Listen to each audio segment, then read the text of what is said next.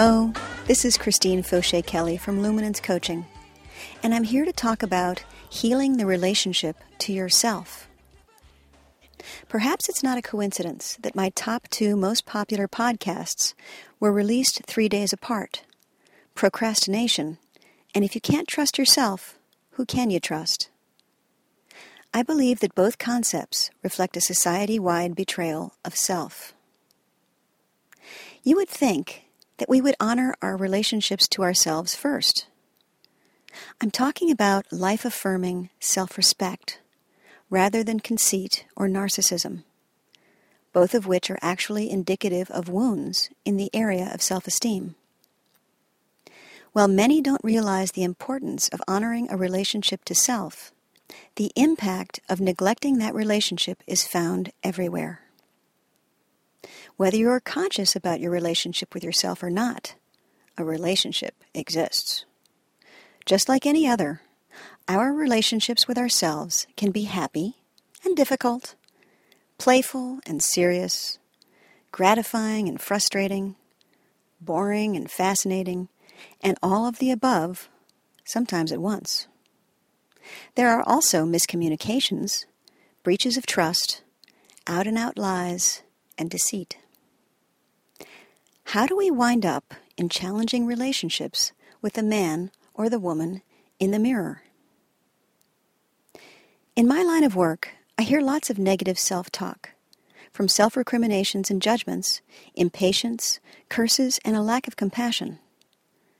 Most of us, on occasion, say things to ourselves that would entirely alienate another person, without a thought about how it affects our own self.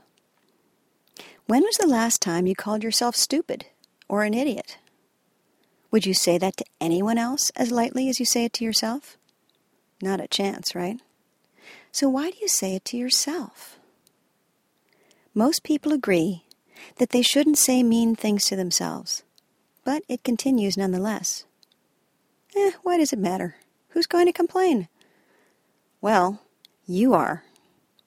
You complain by acting out against your own best interests, by ditching your own plans, by procrastinating, by not honoring your self-commitments, by sabotaging your relationships.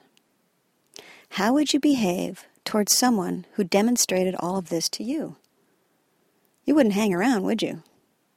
Is it any surprise, then, that you don't believe you anymore? Much of your self-defeating behavior is motivated by your mean words and your disrespect. It's a vicious circle. You berate yourself for something, act out because you're mad at yourself, don't take care of yourself, and then berate yourself some more. Ouch! This negative self-talk does harm to all of your relationships. When you mistreat yourself, you unconsciously communicate those negative self-feelings to the world. It shows up in your posture, in how you carry yourself, in your self-care, in how you meet people's eyes, and in how you relate to them. When you don't find yourself lovable, you don't expect others to love you, and you question when someone does, because you don't believe you're worth it. How do we heal this most important of relationships? It's the same as healing a relationship with another. Clarity in communication and goals, forgiveness, love, patience, understanding, loving kindness, honor, respect, trust, and compassion, to name a few. What to do? Do your best as often as you can.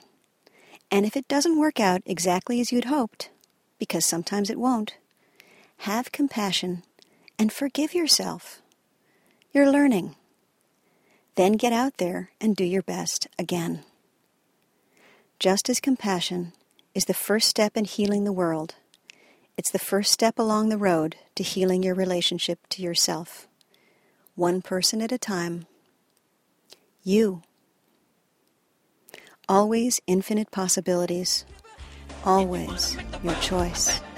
Take a look at yourself and